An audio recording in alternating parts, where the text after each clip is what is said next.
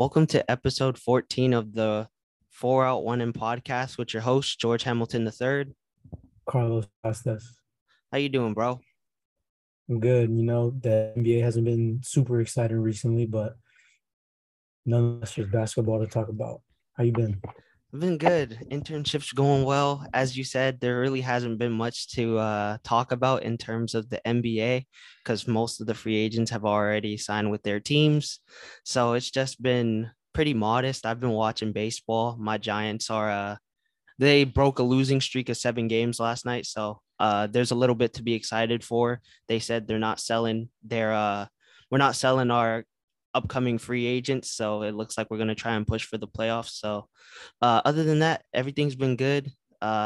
School starts in 3 weeks, but still haven't found a place to live. So got to get that squared away soon. But other than that, everything's good. So you ready to get into this? Let's go. All righty. So it's been about almost a month since we've done this just because there really hasn't been much basketball and you've been traveling. So there really wasn't much to talk about, but we can get into this recent we can get into the recent free agency signings since we've last done the podcast, which was July 1st. The Brooklyn Nets signed TJ Warren to a 1-year deal. So I personally think this is a interesting acquisition considering he hasn't played in, I want to say, 2 years since the bubble and just been through a lot of injuries and all of that. But I don't think it's one of the worst deals. It's one of those ones where you can take a chance on him and maybe he ends up being a great role player because I don't think he's going to start, but he'll be a great scorer, go-to scorer, and somewhat of a decent defender off the bench.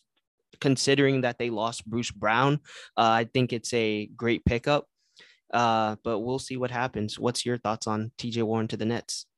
I kind of like this signing up front. I think it's he kind of works as insurance for them. If uh he goes, stays, more likely he's gonna stay than go. But in the event that he does stay, and this goes for Kyrie too, it kind of gives them a score, someone who has showed that he can be a one option. I know the bubble was just a bubble, but TJ Warren is a vet that he knows how to play the game, and I think he's just a solid guy just to have. Even if they do stay, he'll play his role really well.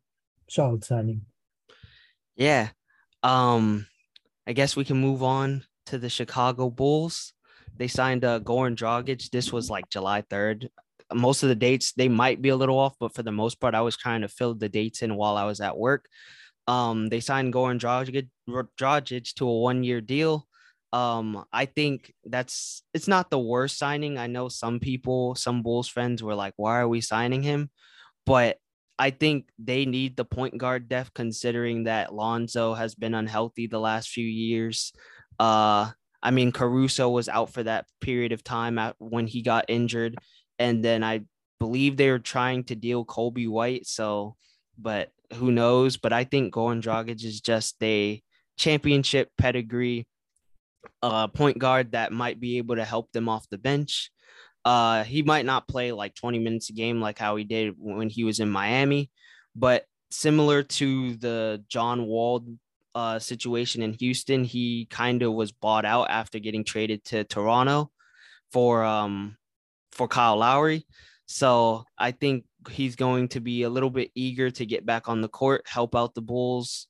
And as I said, he's not going to be playing 20 minutes a game, similar to how he was on the Heat. But if one of those point guards they have are guards goes down with an injury, he's going to be able to fill in the role of being a decent point guard. What's your Yeah, thoughts on the deal? yeah. I like the signing for the Bulls. I remember seeing some reports about like why Mark Cuban didn't sign him because the connection with him and Luka, both being from Slovenia.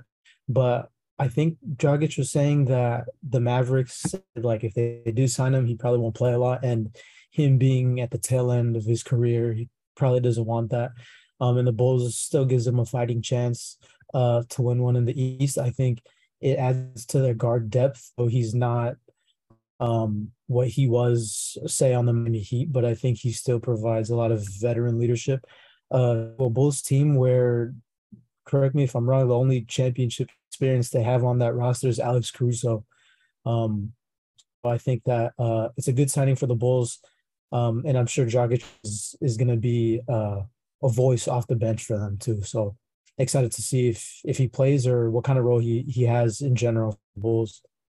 Yeah, and they've got a lot of thinking to do because I saw a Bleacher Report article while I was at work, and one of the points that I can't remember the writer who it was, they said that they need to trade Vucevic for a defensive stopper. I mean, I just remember Kenny saying that he would have taken Gobert, and Gobert, yeah. honestly, I at first I was like, that's interesting, but now that I think about it, they do need a defensive stopper, and I would have at that time I probably would have thought about it if I was the Bulls, but Gobert making 40 million a year kind of sounds really crazy when you think about it. Yeah, But we'll move on to the Golden State Warriors. Uh, they signed, well, I think they already signed. It's kind of, this is from an old document that I kind of put into a new one, but they signed JaMychal Green after he was bought out from OKC to I think a 1 year deal, and they signed Mike McClung to a 1 year deal after he was signed in the summer league. I think both of those. I think the JaMychal Green one is interesting because he's gonna basically do what Otto Porter did for the Warriors last year. It's just a basic great replacement player. He can spread the floor, play great defense, and I mean he can play either the. I mean he's more so a four, but if you need to and want to go small, you can possibly put him at the five. But him alongside Draymond Green or whoever the center is, it's going to be interesting when they win those small ball lineups. And Mac McClung, I feel that he had a great showing in the summer league. I know he still has a lot to work on in terms of being a facilitator, but I mean, from some of the G League games I watched last year, even when he won the Rookie of the Year in the G League, he's shown flashes of great potential, can shoot the ball, can get to the rack. As I said, facilitating is going to be one of the things he's going to work on. He did have a lot of turnovers and was missing easy passes to the center, but learning behind Steph and Jordan Poole. I mean, he may get a roster spot, but he may spend some time in the G League again. But even then, he's still going to be able to learn from arguably the greatest, the greatest shooter of all time, and then one of the best young players in the league in Jordan Poole. So, what's your thoughts on both of these deals? yeah. I mean, you said it best. I love JaMychal Green signing as a replacement for Otto Porter. I think the Warriors did a pretty solid job replacing the guys that they lost. Like he guys like they replaced GP with Dante DiVincenzo, who I don't think is as good on the defensive side, but brings a little make kind of makes up for it, I would say, on the offensive side of the ball. And JaMychal Green, um, he can still shoot the ball a little bit. I think he'll fit into the system really well in Golden State. And Mac McClung, you said it too. I'll probably play some time in the G uh, for a while, but it's just hard for me to see him crack a rotation as much as I would love for him to crack the rotation. I think the Warriors are just too deep of a team to see him play pretty consistent minutes in the league. But excited to see maybe he'll have a couple highlights there. That'll be cool to watch. So Yeah, I need to see some dunks like in high school. You yeah, remember for those sure, days. for sure, for sure. Moving on to the Miami Heat, they re-signed Caleb Martin to a 3 year, $20 million. I think it's 20. I think it was either 20 or 22. Mhm. One of those 20, either one, 20 million, 20 plus $1 million deal. That was July 6th. My thoughts on this, after the Miami Heat thought about the KD trade, they've decided to just stick with the roster they've had. Obviously, they lost PJ Tucker, but Caleb Martin probably will receive more minutes now that PJ Tucker is gone. And they still have Markieff Morris, who missed most of the season due to the Jokic incident.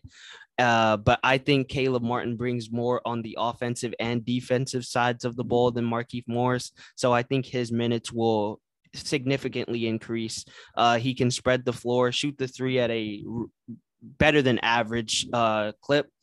He, as I said, plays great defense. And I think with the Miami Heat running it back basically with the same team, they should be able to, I want to say, contend depending on what happens with the Brooklyn situation, but they'll be a top 5 seed in the East for sure.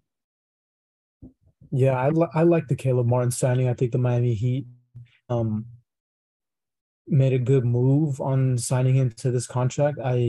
Uh I think he was a sleeper success story in their organization. I mean, Miami and Heat culture are known to bringing guys that fit, and I think Caleb Martin is exactly that. And I think he plays his role and knows his role very well for that team. The Miami Heat games I watched last season, I will say that other than Bam, Caleb Martin was probably one of my favorite players to watch on that squad throughout the entire year in the playoffs. So I like the contract. I like what the moves that the Miami Heat did. I do think maybe they could have gone a little better through free agency, but that's for another episode. But I'm a fan of the Caleb Martin signing. Definitely, definitely. They're going to, as I said, they're going to be a top 5 seed in the East. If Jimmy Butler can stay healthy, at least through this regular season, we know what he does in the postseason. But if he can stay healthy through the regular season, they will for sure be a top 5 seed. Looking for improvement from Bam and at least Tyler Hero if he can stay solid since he wants a max rookie extension. Um, I think he's got to improve at least on a little bit on the defensive end. But if he can show that he can still add 20 points a game as being a starter, uh, they're going to be a force to be in the East. Moving on to the Milwaukee Bucks, not really much significantly since the last pod. They just re-signed Serge Ibaka to a 1-year deal. I mean, I don't know if you want to really touch on that just because Serge isn't really a guy that gets a lot of minutes. I think he's just there for the experience, championship experience, but he's not a guy that gets a lot of minutes, considering the fact that they play Bobby Portis at the 5 sometimes. I mean, I think Bobby Portis, Brook Lopez, and Serge Ibaka are more or less all in the same mold of center. So I mean, the Milwaukee Bucks bring him back. Yeah. I guess since that, we can move on to Minnesota. They signed guard Austin Rivers to a 1-year deal. That was July 21st. And then yesterday on July 28th, as we're recording this on July 29th, they signed Eric Pascal to a 2-way deal. My thoughts, I mean, Eric Pascal, ever since he left the Warriors or left or got traded, one of the two, I can't actually remember. I feel like he was traded. But ever since he's left the Warriors, he's just been playing either in the G League or playing on somewhat bad, not bad rosters, but he hasn't been the same player that he was on the Warriors when he got drafted there. And so him on a 2-way deal, nothing really much to be said because I really don't think he's going to get a lot of minutes on the Minnesota Timberwolves, considering the depth they have and the improvements and progressions they need to make with Jaden McDaniels and Torian Prince still being there. But Austin Rivers signing there is pretty interesting. He was with Denver last year, played really solid in the minutes that he got out after, well, since Jamal Murray was out because he was playing behind Monte Morris.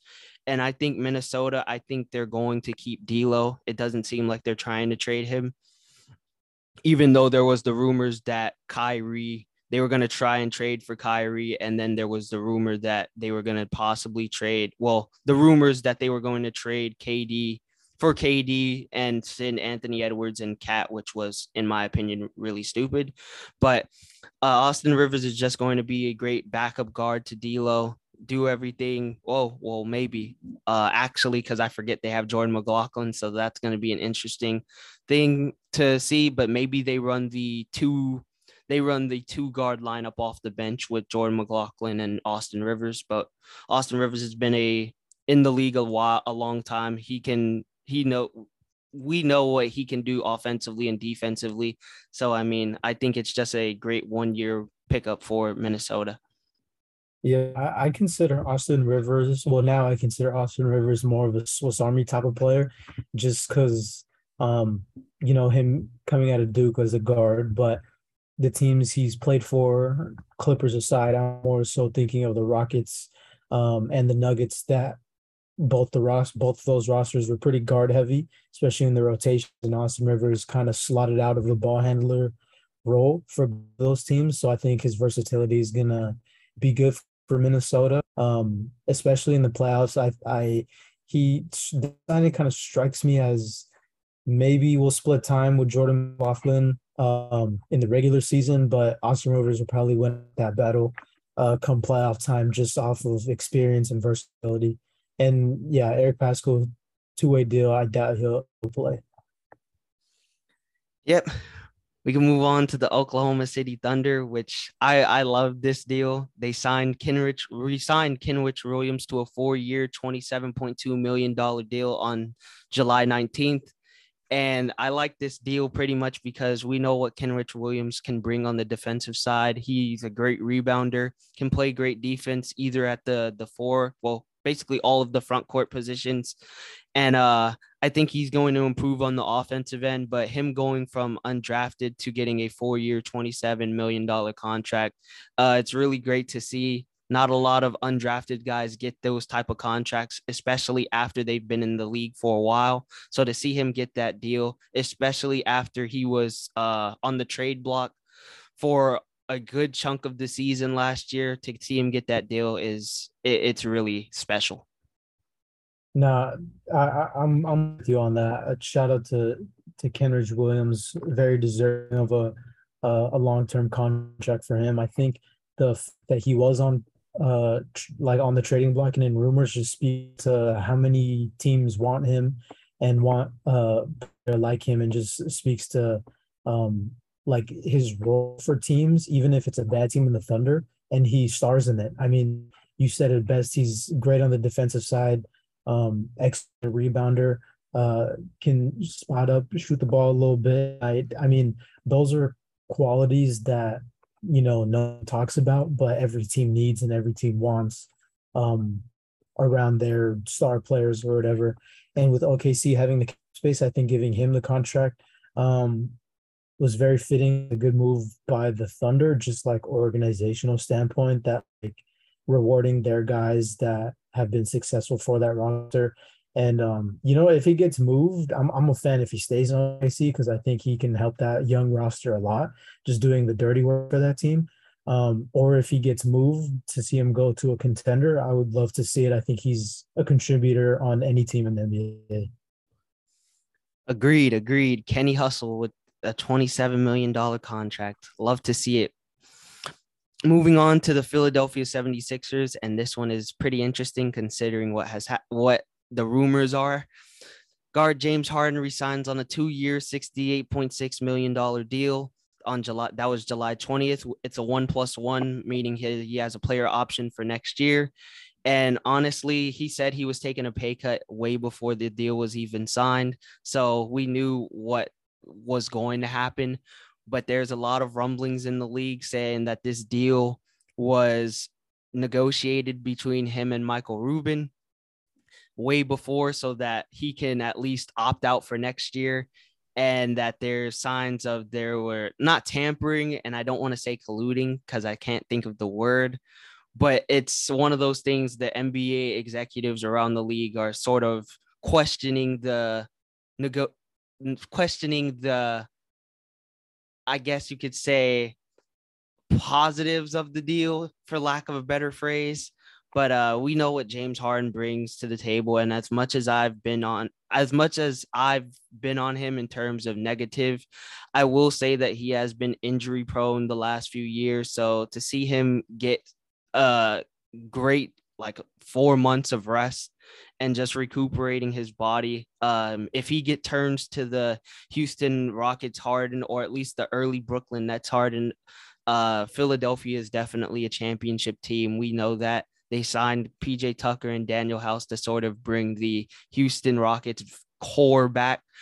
So I think if he can stay healthy and show that he's somewhat of Brooklyn and Houston Harden alongside Joel Embiid, the Philadelphia 76ers are a championship team.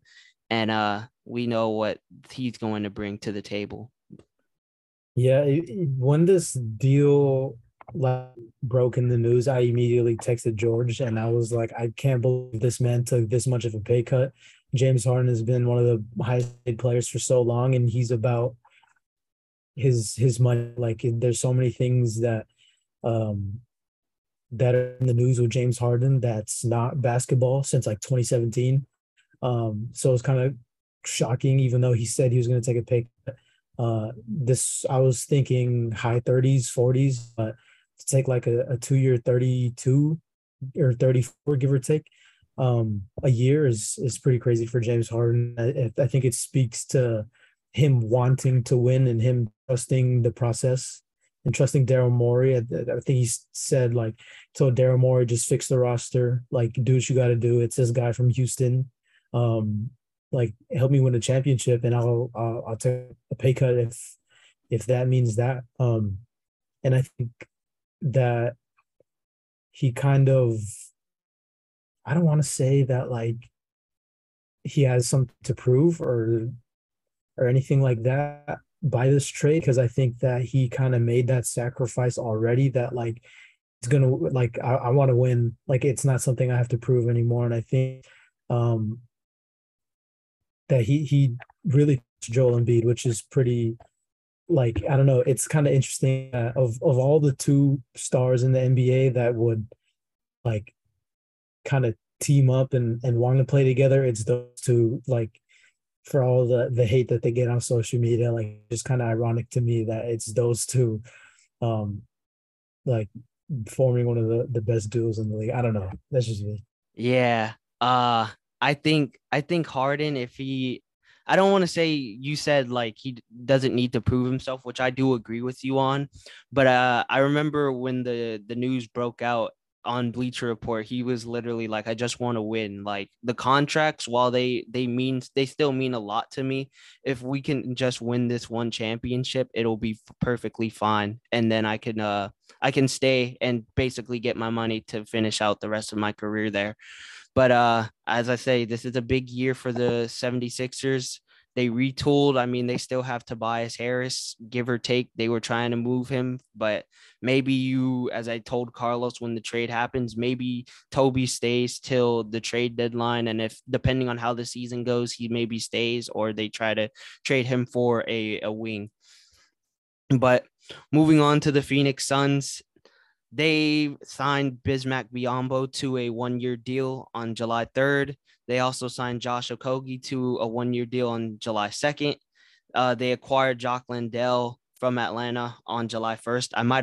We might have mentioned that the last pod, but the big news is center DeAndre Ayton is staying in Phoenix. They matched the Pacers offer sheet of 4 year, $133 million on July 18th.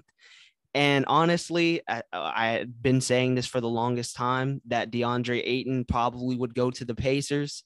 I said the Pacers could possibly do a sign and trade with Miles Turner, but once the Pacers put the offer sheet out there, the Suns said they had no reason to do a sign and trade with the Pacers to try and get Miles Turner. So basically, DeAndre Ayton got his wishes granted, and basically forced the Suns to match the offer sheet so that they didn't lose him for anything. So he's staying a Sun. Obviously, we know what he's done over the last 2 seasons, maybe 3 seasons. Well, basically ever since Chris Paul's been there, he's a 16, 17 point per game scorer, 10 to 11 rebounds per game, plays solid defense. And if I want to see him improve on a little bit on the offensive end, maybe there was a little bit of tension between him and Monty Williams of not getting touches maybe around the rim. But if he can at least show that he can shoot the mid-range jump shot at a better average than he has shown, I think this deal is not even worth questioning. It's going to be great for Phoenix. Obviously, they're in the win now situation now that they have Chris Paul for 3 years at this point. So I think this is going to be one of those deals where it could make or break them over the next 2 to 3 seasons.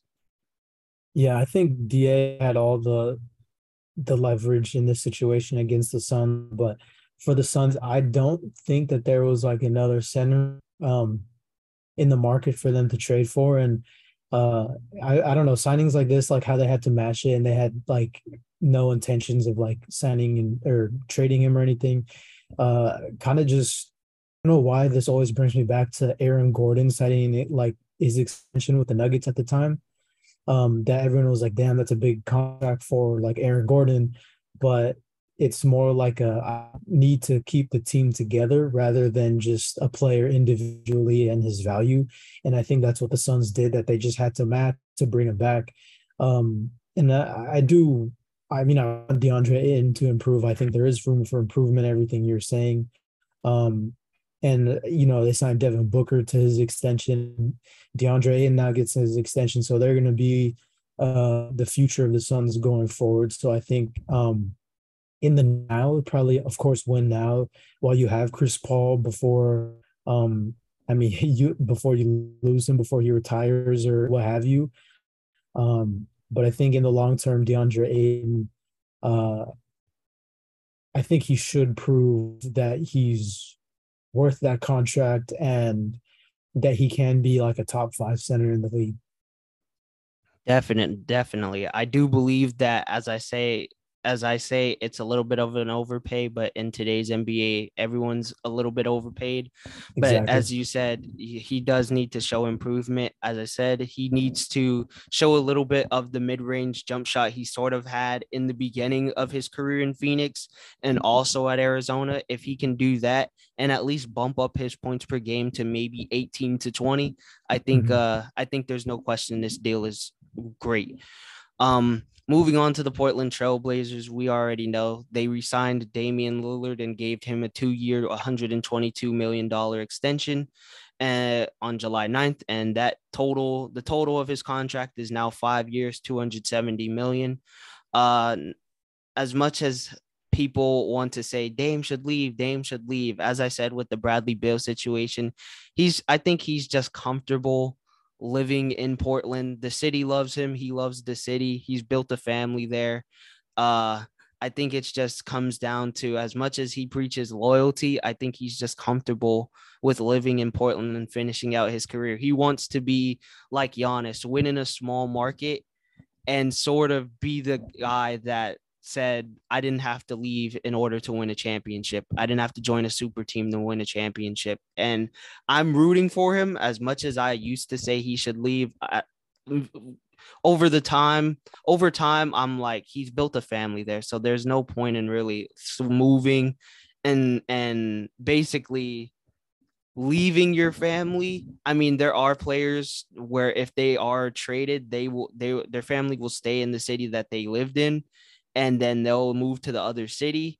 But I mean, not everyone is built like that. So I think the Dame staying in Portland is just him to finish out his career and hopefully be able to contend maybe in the future. I mean, as we know, the West is already loaded. So, I mean, I'm hoping it works out for the best. I mean, when I saw this contract, I was like, that is so crazy. Damian Lillard like it got this contract. It's I don't know, it's a lot of money for Damian Lillard.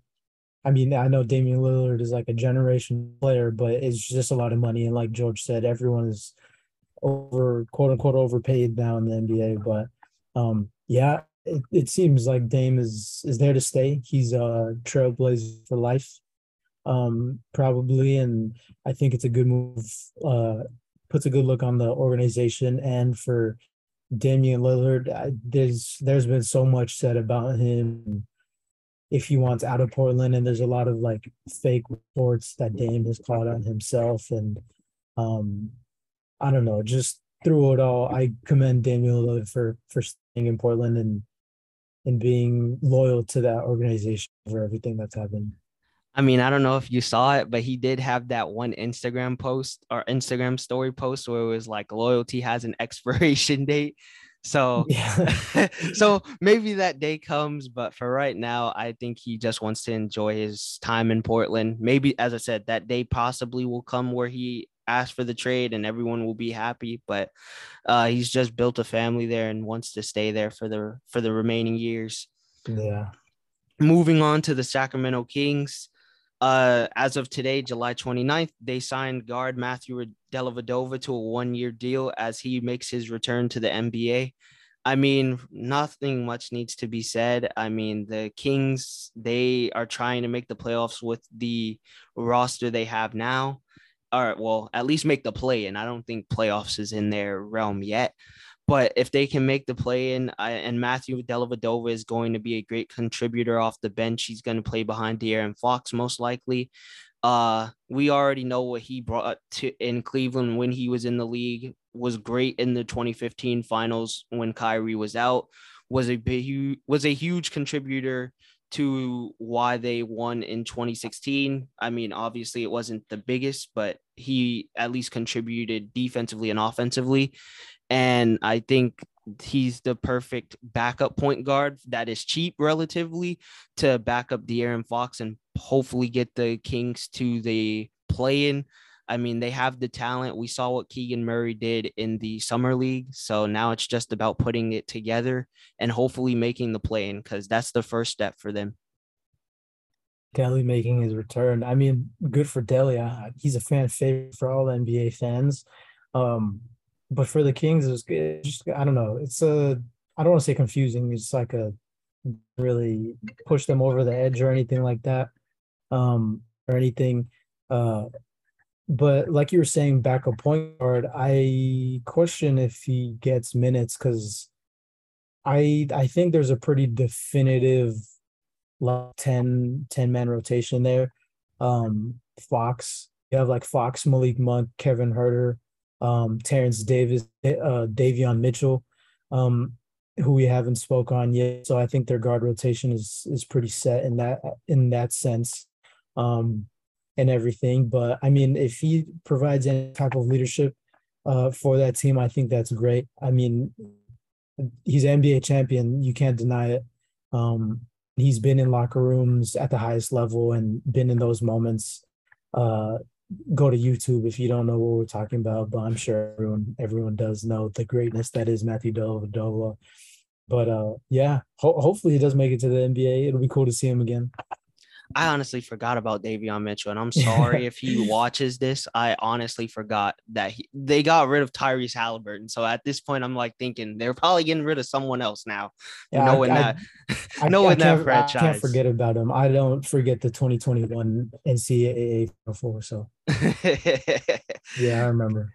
uh, Gonzaga, we should know. Yeah, yeah, we do. um, moving on to the San Antonio Spurs. Obviously, they basically traded DeJounte Murray. We talked about that on the last podcast. But on July 5th, they claimed Isaiah Roby off of waivers after he was waived by OKC. Nothing much really needs to be said about this deal. I think he's just going to sort of be part of the rebuild that they're going to. Roby was really good in OKC, but they're kind of log jammed in the guard and front court spots. And I think they're trying to give Darius Baisley the opportunity to sort of thrive. So the Spurs claiming Isaiah Roby off waivers is just to somewhat be a part of the rebuild, see where he's at, and possibly be a part of the future. Hopefully, the Spurs possibly can get the number one overall pick or presumed number one overall pick so they can draft Victor Wembanyama. But I think he's just a great piece for the rebuild potentially. Agreed. I think that this is like high risk, not high risk, low risk, high reward type uh of signing for them. That if he ends up being a long term piece and has success, great for them, great for Isaiah Roby. You got someone that fits the timeline. And I mean, he kind of seems like a Spursy player, like can kind of do it all, type of guy, Isaiah Roby. But if not, then I mean, yeah, you're going to be in the running for the number one pick for a generational talent. That is that guy from France. So me and George have been talking about this one for a while, but we can go past the Spurs here. Yep.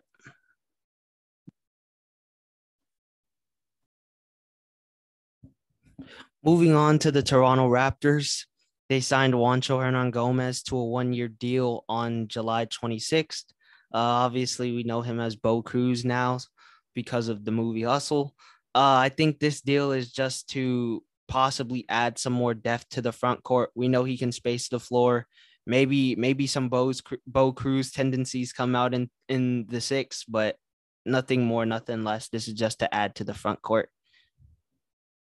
I expect him to absolutely dog Anthony Edwards when they match up against the Minnesota Timberwolves for the disrespect that he showed him at the combine. Yeah, that was wild. I'm not gonna lie. Maybe we could talk about Hustle for a little bit, but that was wild. That what Anthony Edwards was saying was disrespectful. And just to I know this is getting off topic, but he literally Anthony Edwards just recorded a video with one of the YouTubers I watched, TD Barrett. So they're playing Madden. So as soon as I finish this recording, probably on my walk to get a haircut, I might watch that video. But I know Anthony Edwards trash talk is crazy in that video. But hopefully Juancho Hernan Gomez, he plays well. I mean, we all love him for being Bo Cruz, but I hope he ends up playing well in Toronto. Moving on to the Washington Wizards, they signed forward Taj Gibson to a 1 year minimum deal on July 10th. I mean, nothing more needs to be said. He's just a depth piece so that for Washington, I don't think he might get some minutes, but for the most part, he's just there to fill the roster. Um, I think he's going to be a great leader, veteran leadership. And I think that he's going to, if he does get minutes, he's going to be great. He's a good rebounder and he brings hustle, which is what most teams need. So I think it's going to be, I think he'll just bring some leadership to the Wizards as this is a very important year for them. They have to make the playoffs. Obviously last year Bradley Beal went out after he played the first 25 games, but I do think this is a very important year for the Wizards because that Bradley Beal contract every year is going to be telling.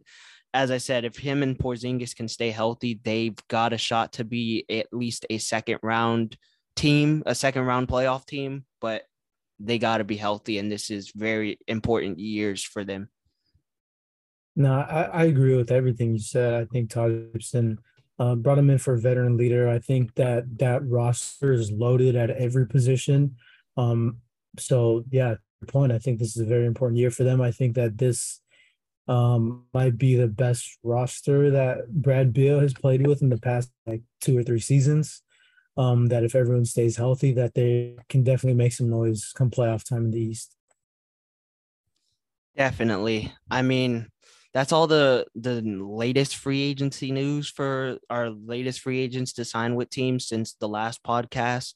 I mean, notable remaining free agents. We have Miles Bridges, but we all know that situation and what's going on with that. We have Colin Sexton, who I think is probably going to stay in Cleveland. We have Carmelo Anthony, who I think he possibly resigns with the Lakers, but maybe a return to Denver isn't out of the question. Dennis Schroeder, who tried to ask LeBron to take him back, but I don't think that's gonna happen. And I don't know where any like playoff contender markets he's going to be able to find. DeMarcus Cousins, as me and Carlos said on the last pod, I wouldn't mind a return to the Clippers, possibly play with John Wall again. Blake Griffin, as we said in the last pod, wouldn't mind a return to the Clippers, but I think he's just past where he was physically. I mean, he shows glimpses of being somewhat good, but I think he's just like a leadership piece at this point. Montrez Harrell, we all know the marijuana thing, so like him being in trouble with the law. Again, I don't know where I think the market for him possibly is Denver, considering they need a backup big, but he's in trouble with the law. So we'll figure out where that goes. Ben McLemore, haven't heard much about him in terms of where he could possibly sign. And then LaMarcus Aldridge is still a free agent at 36. He showed glimpses after he returned to the Brooklyn Nets, but maybe Brooklyn brings him back. But I think I don't see a market for him. Yeah, I'm with everything George said, but all I have to say is I've probably seen each of these guys, aside Miles Bridges aside, in either photoshopped in either a Heat jersey or a Laker jersey. I'm And I not. doubt that any of them go to either of those teams. So I'll I'll leave it agree. at that. I'll agree with you on that. I've turned my Twitter notifications off simply due just because of work. But like every time I go on there, it's literally a Photoshop Laker jersey or a Photoshop Heat jersey. I think there's a few other teams, but for the most part, it's those two teams, and it's like they're not going. The Heat have some cap space, but the Lakers literally have 1 year. They have 1 year deals, and depending on how much money these players ask for, they're not gonna do much. Yeah. But that's the free agency talk. I mean, at that point, we can start getting into what's happened recently in the news. And as I don't know, I know we didn't talk about this before we started recording, but I want to get your thoughts on the Zion. I don't know if you've heard about it, the Zion deal. As if you pay attention to football, for anyone who's listening, the Kyler Murray contract, they stated that he had to do film study for at least 4 hours, like he was a kid. And as much as I find that disrespectful, both sides are at fault. But relating that to the Zion news, his deal now has a weight clause that shows that he loses money if his weight and body fat and percentage is not below 295. So I feel like that is an interesting bit to hear, because as we all know, the Kyler Murray contract rattled some feathers. Uh but I think Zion has something to prove because he's been unhealthy the last few seasons. He's going to do whatever it takes to keep that money. So I want to get your thoughts on that. Yeah, I mean, I think the Pelicans are trying to hold him accountable for all the time he's missed. That I'm gonna give you this contract. You have to hold up your end of the bargain. We talked about this on the pod, like player empowerment and having leverages over teams. And I think NBA contracts, you hear reports all the time that they always have some like weird clauses to contracts that obviously the public doesn't know about, and weird money incentives that are sometimes off the wall. But um, I mean, yeah, I think it's just holding Zion accountable. I mean, we've all seen the pictures. There's no denying that he's probably put on some weight. There's a lot of fluctuations happening and his time gone and all that. But I think they're, yeah, keeping Zion accountable. And I think if that man is injured and healthy, I don't think they're stopping him. I don't think anyone in the league is messing with Zion when if he's healthy. I do think I mean, what he played one season and he was an all-star, putting up pretty crazy numbers in his Ben Simmons rookie year. I'll call it that, his Ben Simmons rookie year. So I think that the Pelicans Zion accountable because they know that they can contend once he's healthy and under that weight. We'll put it that way.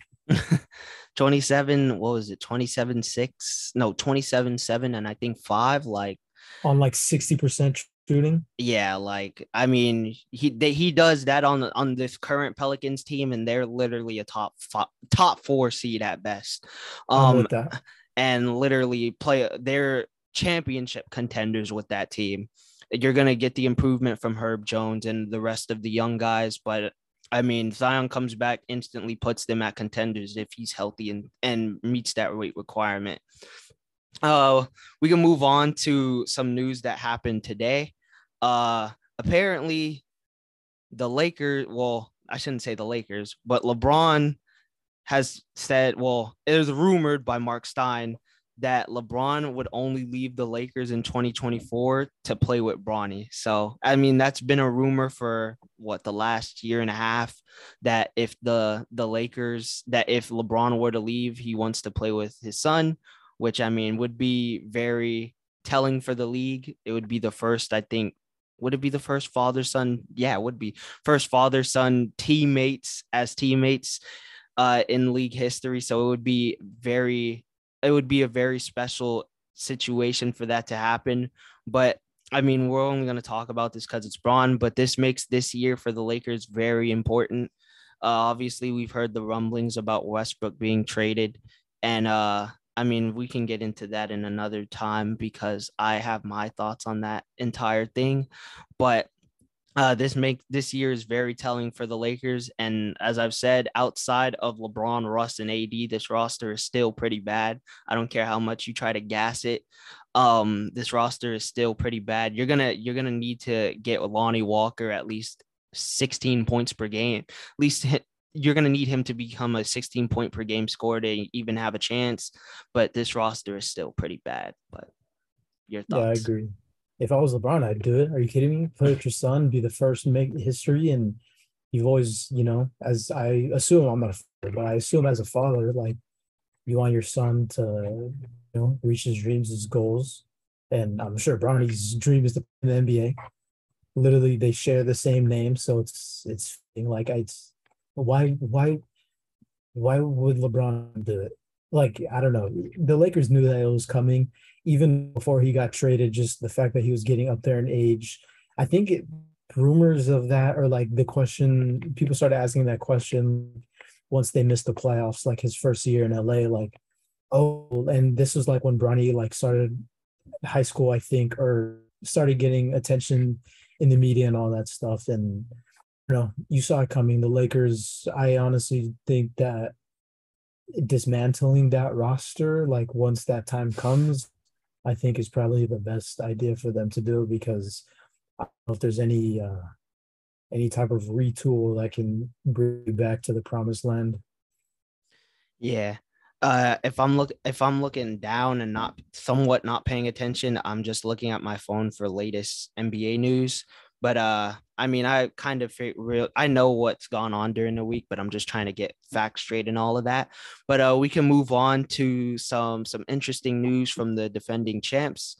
Draymond has officially said that he wants a max contract extension, and everyone made memes about it, let's just say, on Twitter and social media. There were memes saying, how does he get a max contract if he's basically doing role player jobs? And as much as I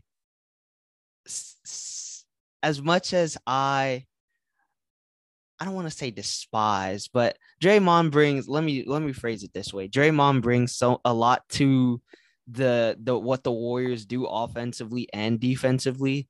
Now, a max contract may be a little bit too much considering that they are financially like capped, and they, like, Joe Lacob literally just got fined 500K for talking about the salary cap rules.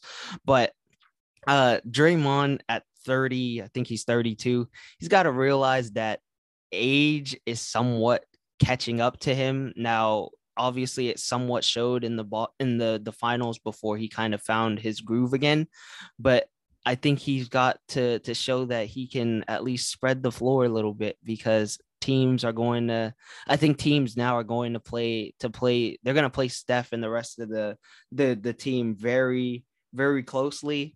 And I don't think that if he's going to be a non-factor offensively, teams might play him such as Ben Simmons. Now we know he can shoot the ball, and as soon as he makes one, everyone says, "Oh, if Draymond Green shooting making threes, the game is over."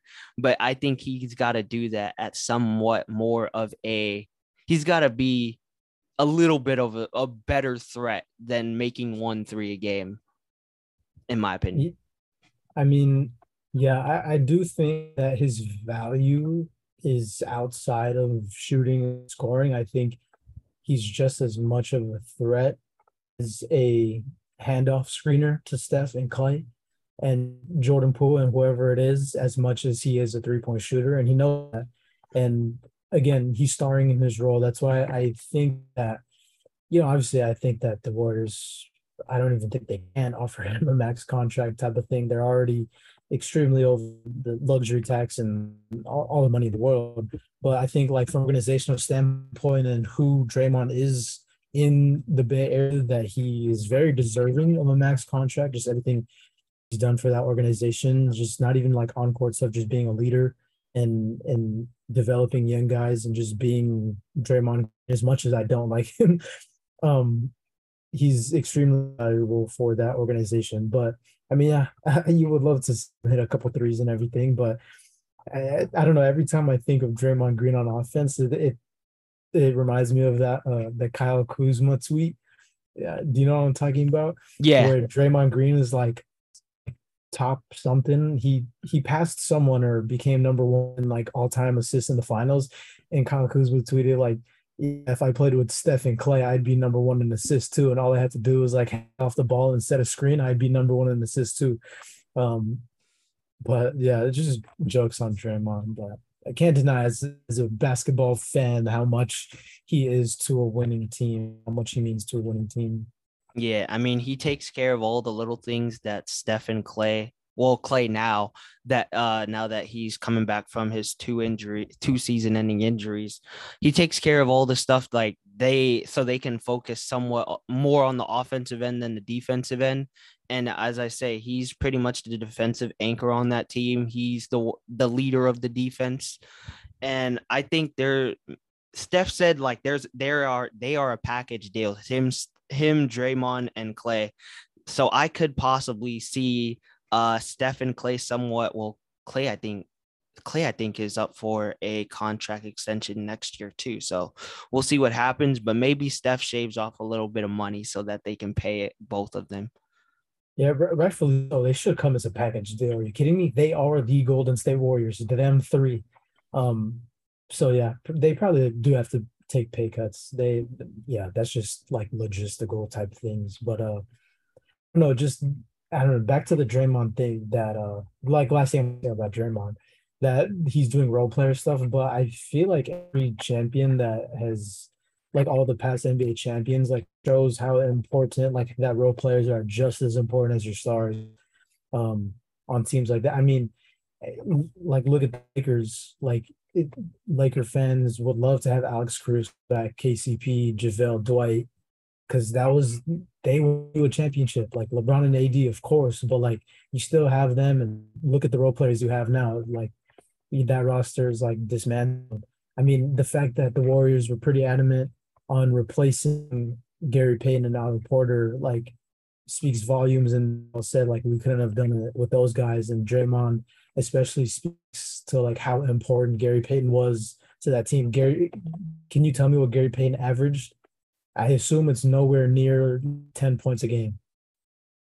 I'm And gonna say six. and the defending champs like want him back on the team. Kevon Looney of all people gets a contract and is loved in the Bay for setting screens and grabbing rebounds. Like they're just as important to winning basketball as your stars. Mm-hmm. And the thing is, Draymond doesn't need to be the 18 point per game scorer, similar to how Bosch was in Miami with D Wade and Braun. He just needs to be the 10 point per game scorer, the 10 or at least eight rebound per game and 6 assists per game person, a teammate to complement your two stars, and then maybe your third star with Jordan Poole. So I mean, role Andrew player. Wiggins, All Star. That good point. Andrew Wiggins has been in some trade rumors, so but I don't think he's gonna be traded. But that too, Andrew Wiggins, like those Only four, only in the month of February. oh, those four all-star or caliber players.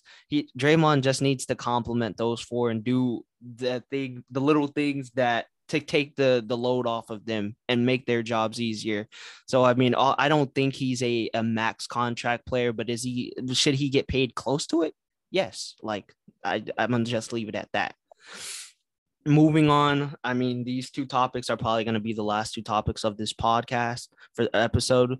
First, we can start with the Kyrie Irving news. Kyrie, from the looks of it, is not going to be traded. The Lakers have backed away from the Kyrie trade, but the Brooklyn Nets said that they want Kyrie to show a little bit of change if he's going to be back on the team. Now, he said that he's going to be a Brooklyn Net regardless of if KD is there or not. But they said he's going to have to show that he's a changed man, which I as a player empowerment person, it makes sense. Or as a from a team standpoint, let me say it, that makes sense from a player empowerment statement point of view. Kyrie does need to show that he's team first and not himself first. Because I mean, we all have our personal beliefs and all of that, but the Nets are a championship team with the roster they've put around KD and Kyrie. And I think, as we said in the last pod, KD is not going to get traded just simply because of the value it would take for him to get traded. But KD is looking probably back at this Brooklyn Nets roster and saying, if Kyrie is really down for the cause and can play 82 games and not be on BS, I think that this Brooklyn Nets team is a championship team, but the Nets know that they need to see a commitment from Kyrie first before, hear and see the commitment from Kyrie first before they can move forward with this team. No, I mean, you said it best. From a team standpoint, I'd be um in the same exact like mindset as their front office, that like we've met all of your needs. Now you need to show up for us. And I don't know, it just sucks. I went on like this rabbit hole. I'm gonna go on a little tangent real quick. I went down like this whole rabbit hole of just like um I don't know how we got here, how my head got here, but I went on a rabbit hole of players that I did not appreciate when I was younger because I was too young. And one of those players was Pau Gasol. That side, like that, push that away. I started watching old Kyrie highlights, like in Cleveland and everything. Then I was like, Kyrie Irving is one of the most exciting players to watch, and he's like such a good player, 3-point guard when healthy and playing and everything's right, I think, in my opinion. But it just sucks that like he has like so many conditions and there's so many things outside of basketball that prevent him from, I feel like, even wanting to play basketball. Like he got his way out of Cleveland, got his way out of Boston, and now this whole thing happens in Brooklyn. Every team thus far, correct me if I'm wrong, have met everything he's asked for. Yes.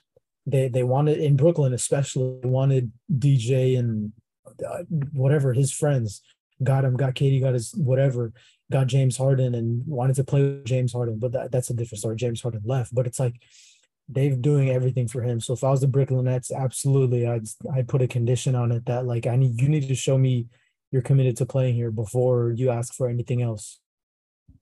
Agreed, man. Agreed. Like, I love Kyrie the player, love Kyrie the person, but I'm gonna keep it 100. Like, there's some things that I disagree with him on. Like, obviously, we all know the mandate. I mean, with personal beliefs, I'm a person that believes that you should get it, but I mean, there's other people that don't, and I'm okay with that belief. Like, I'm not gonna judge you on it. You have your own personal beliefs, and I have mine. Just like we all have to form our own opinions on certain things.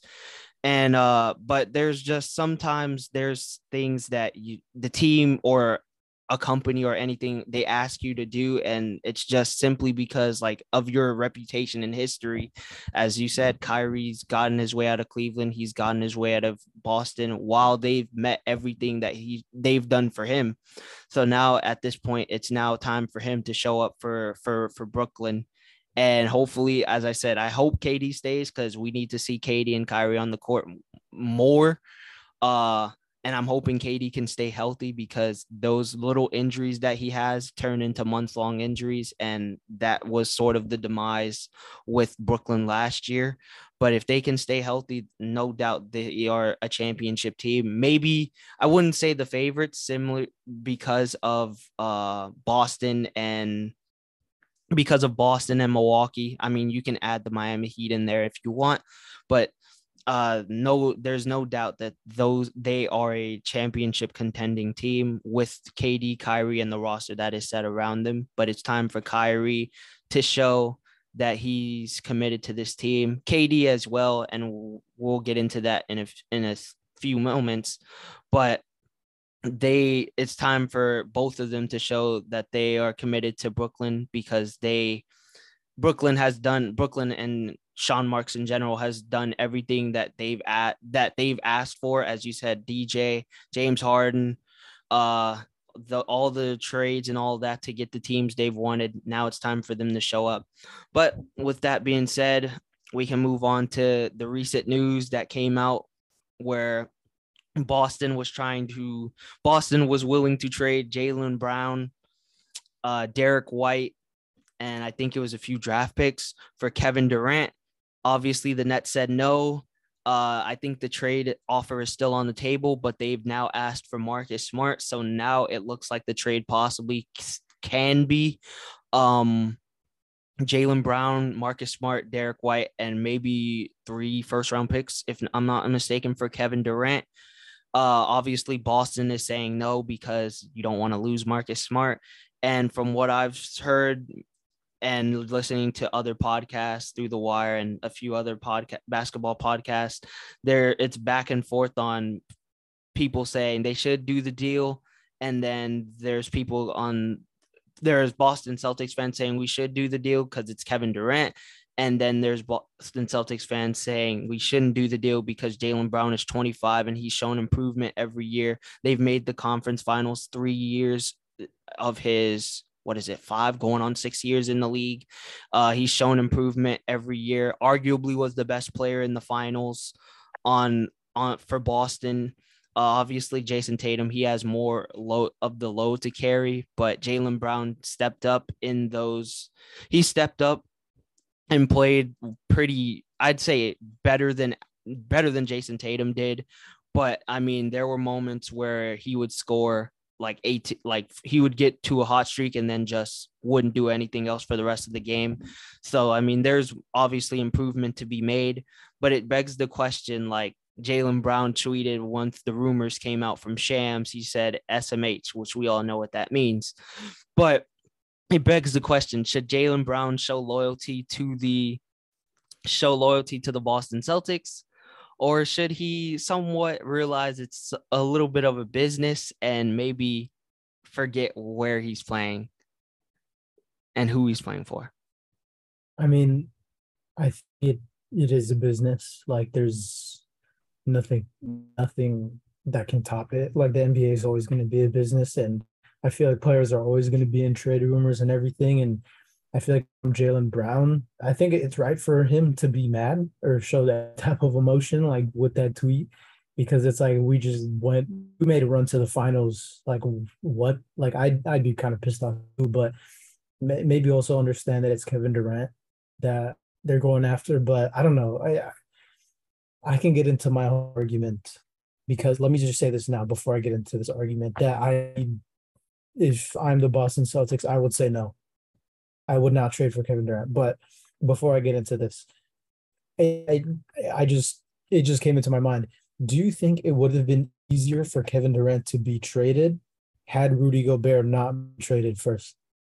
Because I think that people are hung up that Gobert got the Jazz 6 first-round picks.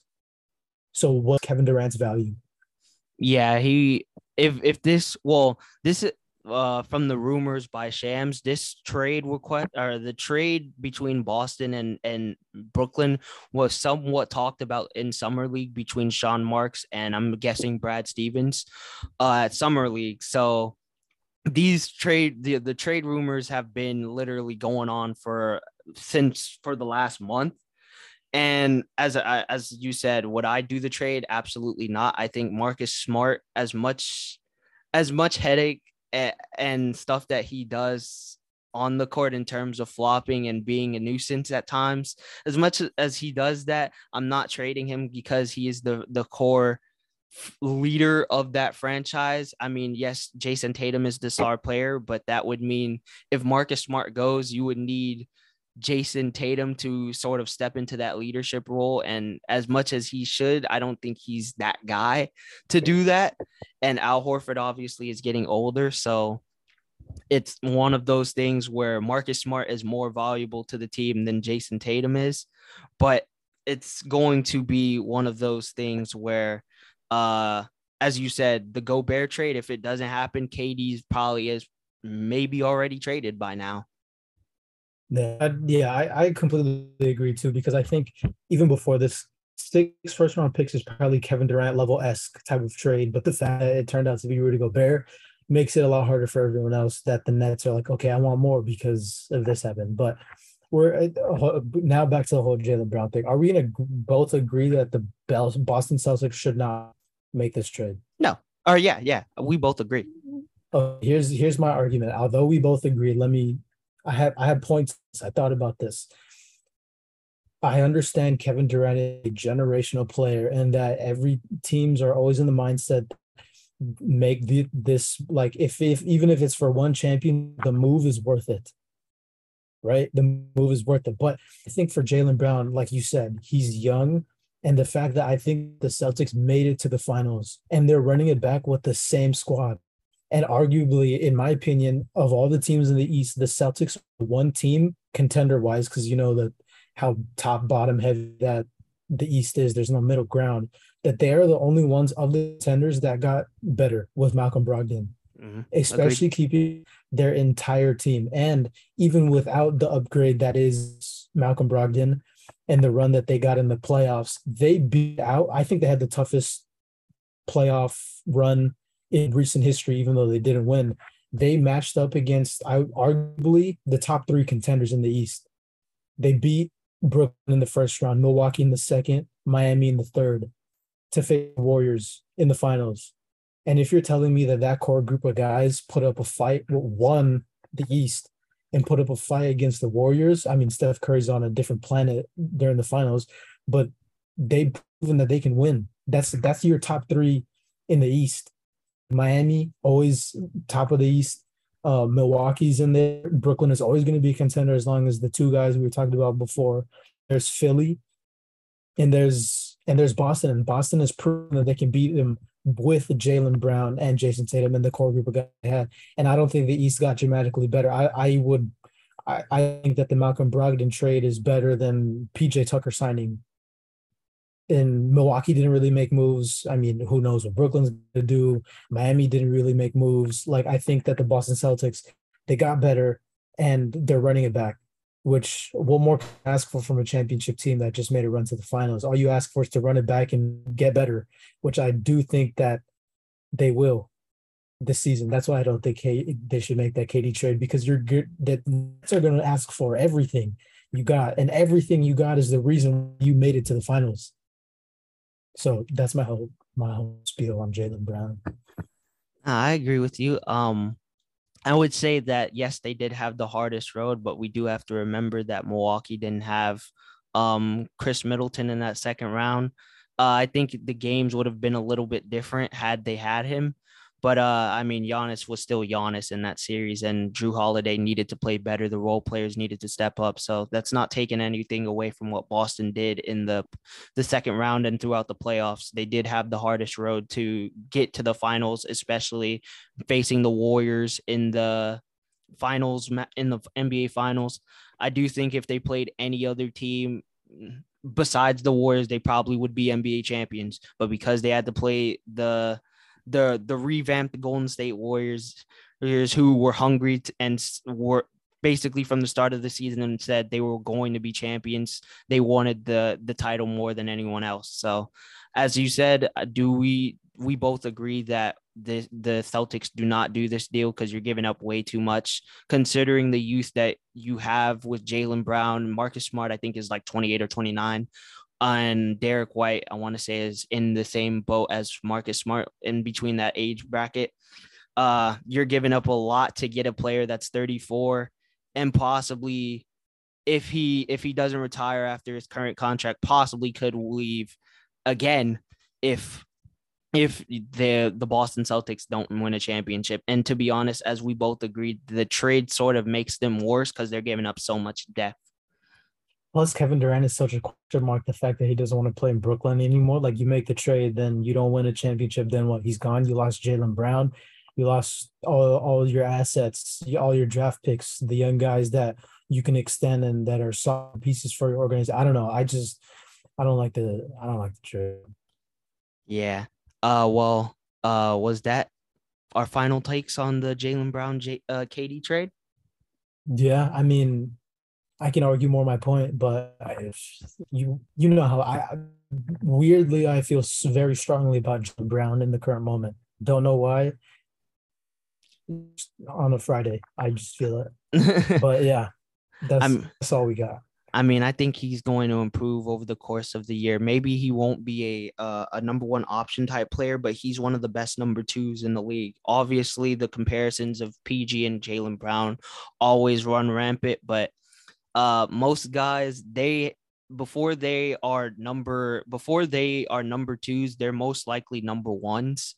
As I said, PG D Wade took a back seat and became a number two after he was the number one guy. And so, I mean, Jaylen Brown being 25 and being one of the best number twos in the league and one of the best shooting guards in general in the league, uh, if you're Boston, you just don't do the trade, in my opinion. You're giving up way too much for a guy who possibly can improve over the next 2 years. But as the Bleacher Report said when the trade broke out, when the trade rumor first broke out, Jaylen Brown isn't going to forget this. So, I mean, I hope Boston keeps it in their best interest and back pocket that Jaylen Brown is always the one being brought up in these trade rumors and not Jason Tatum because he's sort of Boston's future and face of the franchise.